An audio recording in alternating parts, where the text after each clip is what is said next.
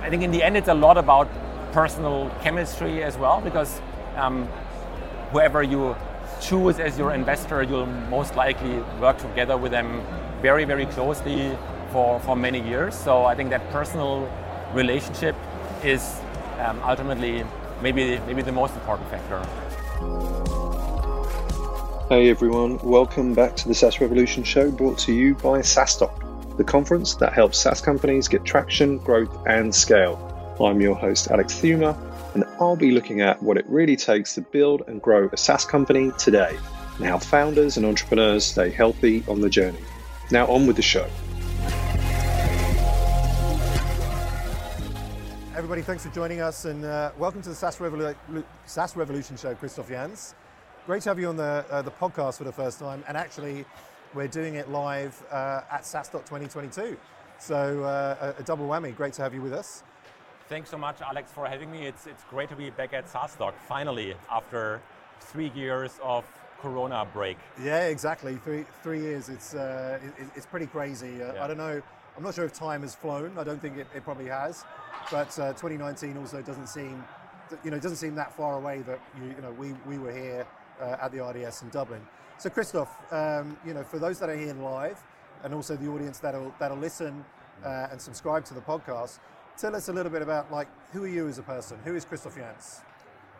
Well, of course, yeah. I'm Christoph Janz. I'm one of the founding partners at Point9. Point9 is an early stage venture capital firm focused on SaaS for the last 10 years, or actually a bit more. I've been an angel investor for a couple of years before starting Point9, so I've been investing in B2B SaaS since 2008. I started 2 consumer internet companies in the 15 or so years before that, and some software/hardware, software development and distribution businesses, or tiny companies before that, in the last century, when really there was no internet yet. And since you asked who I am as a person, what else should I say? I have three boys. They keep me busy when I'm not thinking about SaaS. Very cool. How often are you not thinking about SaaS? Are you thinking about it all the time? I think I probably got better at not thinking about business all the time, which is not something I was good at while I was running my startup, where it's pretty much a 24/7 job. At least it's hard to really get it out of your mind. I think I got better at it over the years as I became a father, and you think about that what matters in life. I mean, I probably think about SaaS related questions when I'm under the shower, and then sometimes produces good ideas. But I think I've learned a bit more over the years how to not think about business all the time, but also have good time with kids and family. And you've been to all the SaaStocks. Do you have a favorite? And if so, what was it and why? Yeah, it's a really difficult question. I don't know if I could pick a favorite. I would say maybe the very first one, because SaaStock was really the first major conference bringing SaaS fans, investors, founders together in Europe. So I think that was a very special button, but I really enjoyed each and every one, because each one was kind of bigger and maybe even better than the previous one. I think this one today is also very special because it's the first one after 3 years of having no SaaStock. So I'm really glad to be back in Dublin, and as much as I enjoyed participating in some of the virtual conferences that you did, or that you set up during the Corona pandemic, it's just very different to be back in Dublin and meet people in person. Yeah, I think definitely. Also for me, the first SaaStock, of course, has a special place in my heart. It was a great event for many reasons. And then I think this one, what we're seeing, and certainly in social media, but speaking to everybody that's here, is I feel like we've got a special year with the triple whammy effect of being, back in Dublin for the first time for many people, back in person and back at SaaStock, and that's really just kind of magnifying everybody's positivity towards the conference. So that's really great. Yeah. So Point9 Capital, I know who you guys are, but for those listening, Like, what is Point 9 Capital? What does it do? Who do you invest in? What sort of SaaS companies? Yeah, sure. So we're focused on early stage, which we think about as really the entire seed phase. Anything from what you might want to call pre-seed or seed to late seed, or maybe early Series A or pre-Series A. So that entire phase before a company is ready to go out for a Series A. We typically invest between, let's say, 1.5 and 2.5 or 3 million. It's grown over the years. Like when we started out about 10 years ago, everything has been much smaller, especially in Europe, which is our home market. So we've sort of matured with that market, but we're still very much focused on the seed phase. We are a very concentrated, high conviction investor. We don't invest in a huge number of companies. We invest in about 10 to 12 companies across an investment team of 6 people, and including 4 partners. So we don't have what some people call like a spray and pray approach. Like we take every investment very serious and work very closely with each and every single company and try whatever we can to increase the chances of success. We also invest in B2B marketplaces. Some of my colleagues have a lot of experience with B2B marketplaces. We're also looking at some crypto-related investments, developer tools, APIs, companies using AI. But I think what's the common pattern across all of them is that it's B2B and that it's early. You invested in Zendesk like very early. Is that still your best investment, or certainly one that you're really well known for? Is there another Zendesk in the portfolio that? I think with regards to for Zendesk, you probably have the highest amount of clarity that because it's a public company. I mean, it's about to be taken private, but it used to be a public company, so you can look up the value. Whereas the somewhat earlier stage companies that are not publicly listed yet, you have like maybe less clarity or less transparency if you as somebody asking that question wants to know like what's the value of this company. But we're pretty confident that there are some companies in our portfolio that are on a similar track and will eventually be as big as, or maybe even bigger than Zendesk, like companies like Chainalysis or Contentful, Algolia, Loom, Typeform. So there are a number of companies that I think follow a similar trajectory. And also a lot of VCs that we speak to, and even like over dinner last night, they focus in a specific kind of geo area, like Latin America or the Baltics or whatever. But you invest globally. Like, why is that? And is that challenging? Any regrets in being a global VC? Yeah. So that's really been part of our, I don't know, maybe DNA or just the way we think about things really from day one. When Pavel and I teamed up, we were in different places. So we've started as a remote VC, and some of the first investments that we did were in places like Denmark or Scotland or even New Zealand and Canada and the US. So we always thought that it's more important to focus on certain types of companies, like certain business models or technologies, because these companies have more affinity with each other than companies that are close to each other geographically. If we had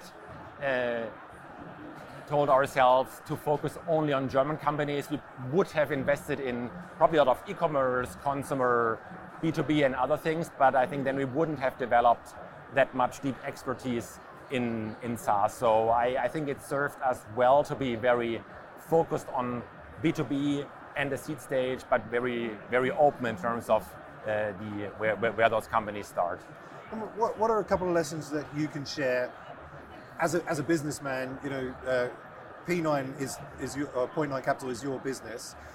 What can you share in terms of learning, growing that business, with the audience? Some lessons that will be transferable to both founders and investors.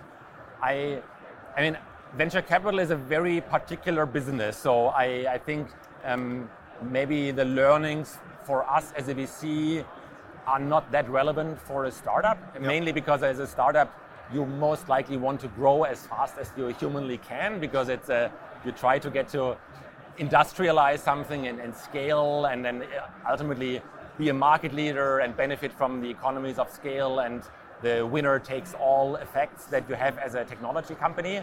I think venture capital is not like that. It's sort of famously unscalable, although there are some players like Andreessen Horowitz and maybe Sequoia or Inside Ventures who probably managed to make it somewhat scalable, but the way we look at it, we don't think it's really scalable because it's so much a people business. So we don't have the intention to raise more and more bigger and bigger funds, have more and more people, because then that would mean that we basically would no longer do the real job, which is to find companies and work with them, because then we would spend most of our time managing Point9.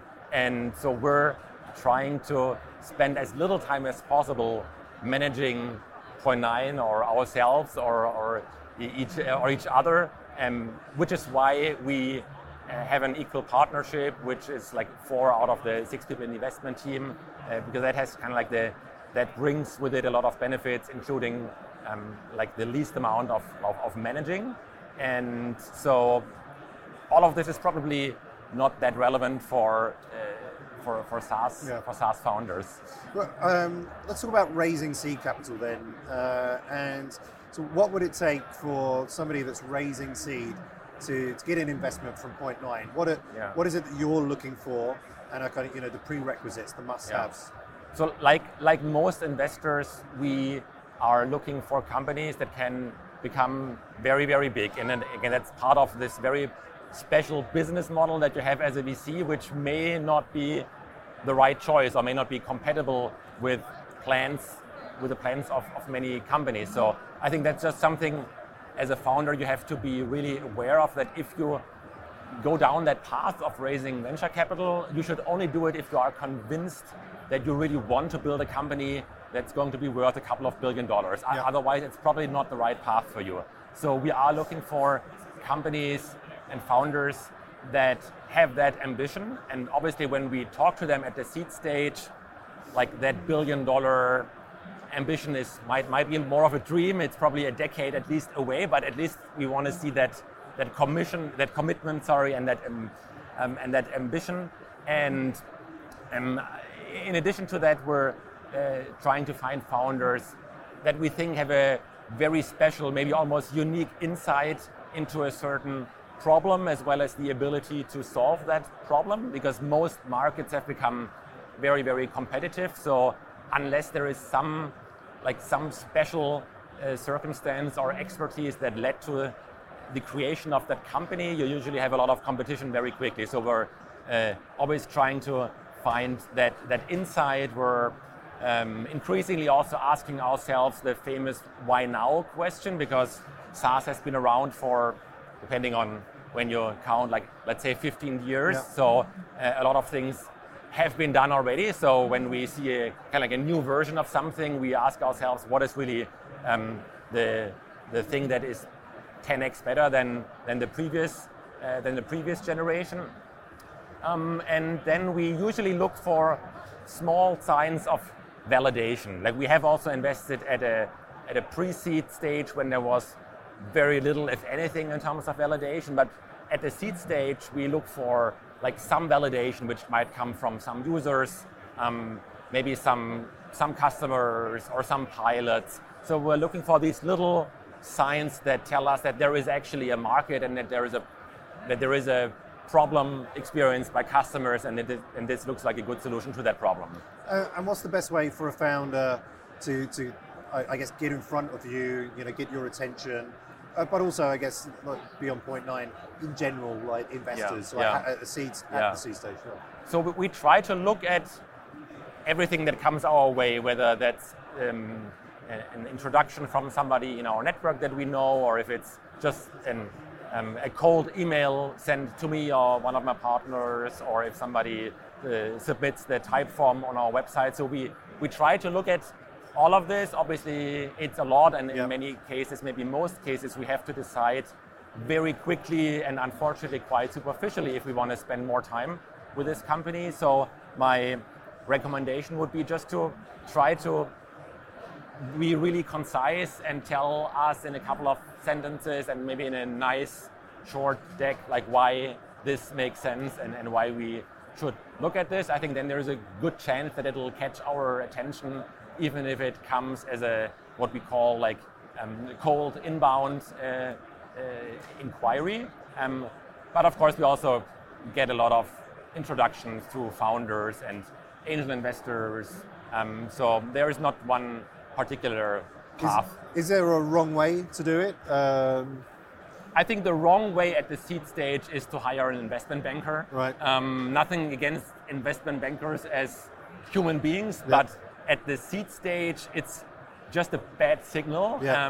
And like, just because my pattern matching has been trained by having seen so many pitches that come in from an investment banker that are completely irrelevant, like Series B companies, Series C, or sectors that we're not interested in. Yeah. And so I think it's very rare that we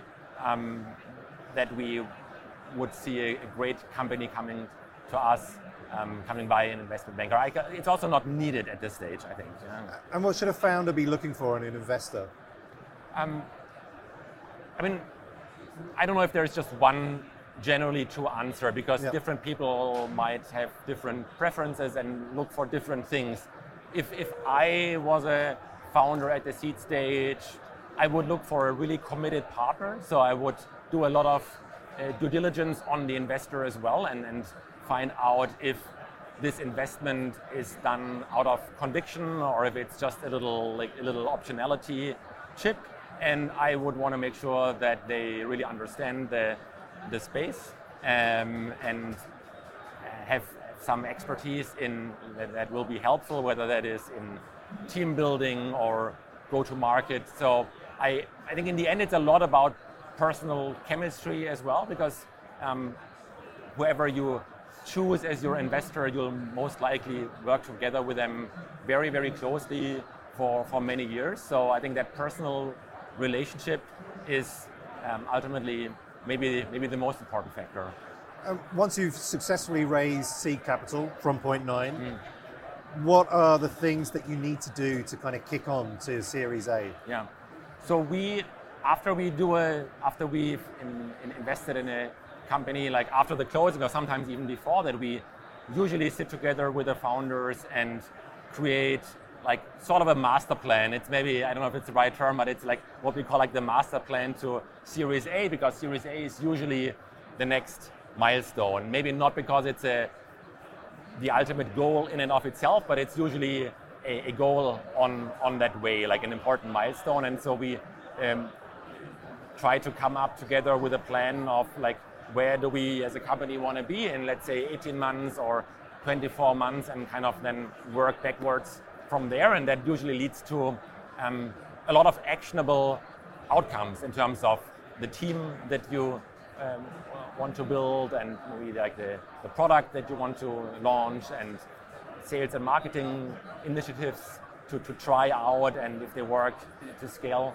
I think from seed to A, it's really about building the right foundation in terms of a product that has strong product market fit, because by the time you want to raise a Series A, you probably need pretty strong signs of product market fit and some early signs of a repeatable sales process. Not the type of proven scalability that you would require at the Series B stage, but Series A investors typically want to see some level of repeatability. Like probably you've already gone beyond just the founder selling, probably made it work with one or two, maybe more AEs, and so that's what we're trying to help founders understand and do.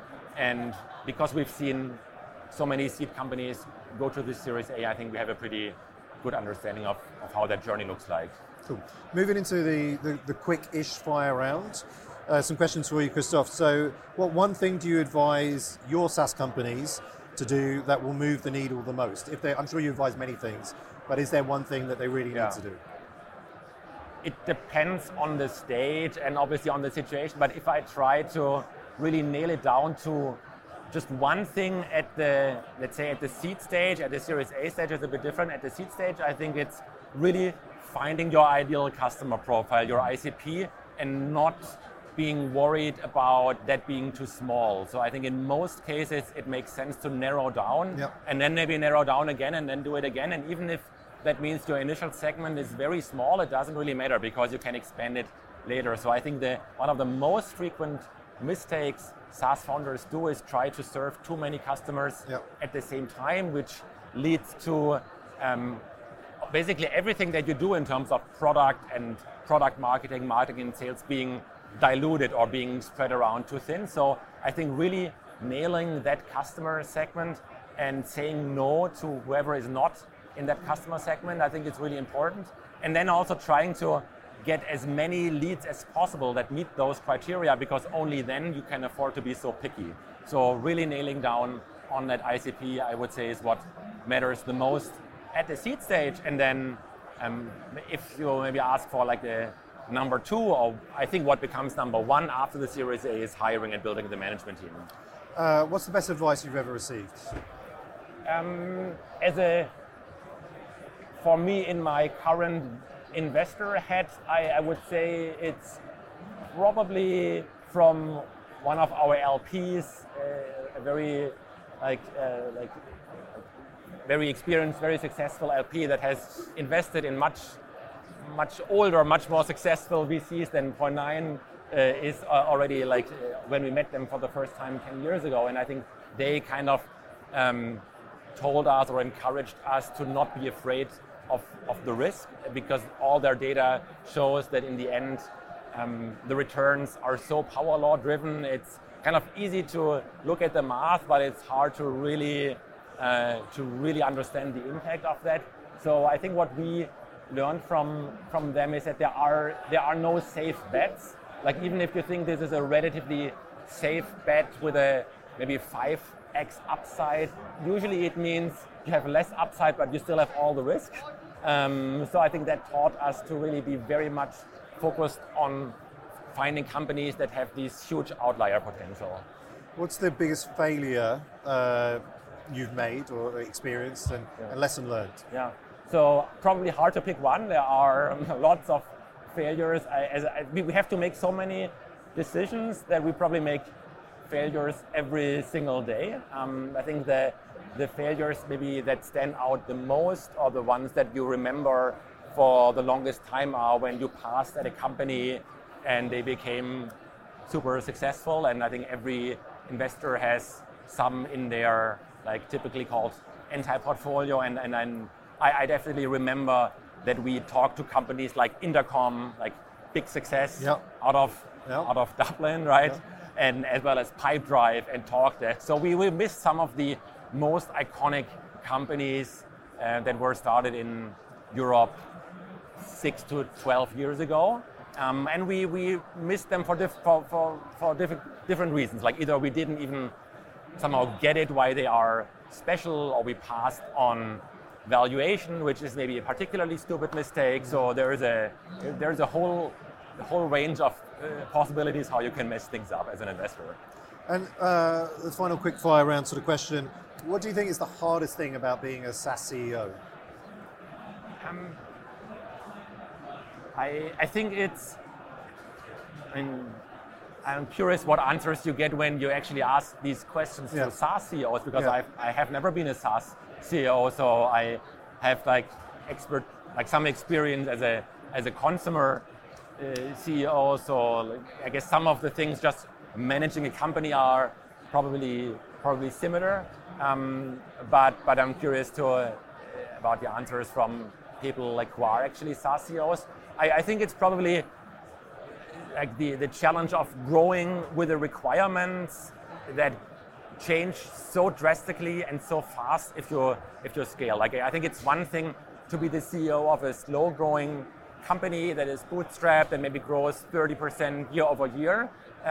That's hard enough, but it's even harder, much harder to be a CEO of a company that looks totally different every 12 months or every 18 months, because your team size has doubled or tripled and your ARR has has grown by 3 or 5x year over year, and you have different types of customers to look after. So I think it changes so much, like the job description of the person who founds it, and who, like what they need to be good at in the first year is so different what they need to be good at in year 5, and that's so different from what they have to be good at in year 10. And I think just the learning that and adjusting to that, and maybe doing things that are outside of your comfort zone. Maybe if you started the company, you never wanted to be in meetings all day, but if you are the CEO of a bigger company, that's what you do. I think that's maybe some of the hardest parts. And you're at SaaStock 2022. What are you looking forward to the most? Catching up with a lot of people that I haven't seen for a long time, because really meeting in person wasn't possible for almost 1.5 or 2 years. So it's only been this year that we all got out again to meet people. So great to catch up with people, meet new people who I've never met, and just learn more about what's going on in SaaS in Europe right now. Maybe meet some interesting companies and hopefully also learn from others in some of the presentations here. And if people want to connect with you after listening to the podcast, how can they reach out to you? What's the best way? Well, if they happen to be here at the conference, just say hello, I'm around. Other than that, feel free to drop me an email at christoph@point9.com. You'll probably also find me on Twitter and LinkedIn. You'll also find some of my colleagues, so just say hello. Good stuff. Well, Christoph Janz from Point 9 Capital, thank you so much for being a great guest on the SaaS Revolution show today. Enjoy SaaStock 2022. Thanks so much, Alex. Thank you very much. Awesome. Thank you.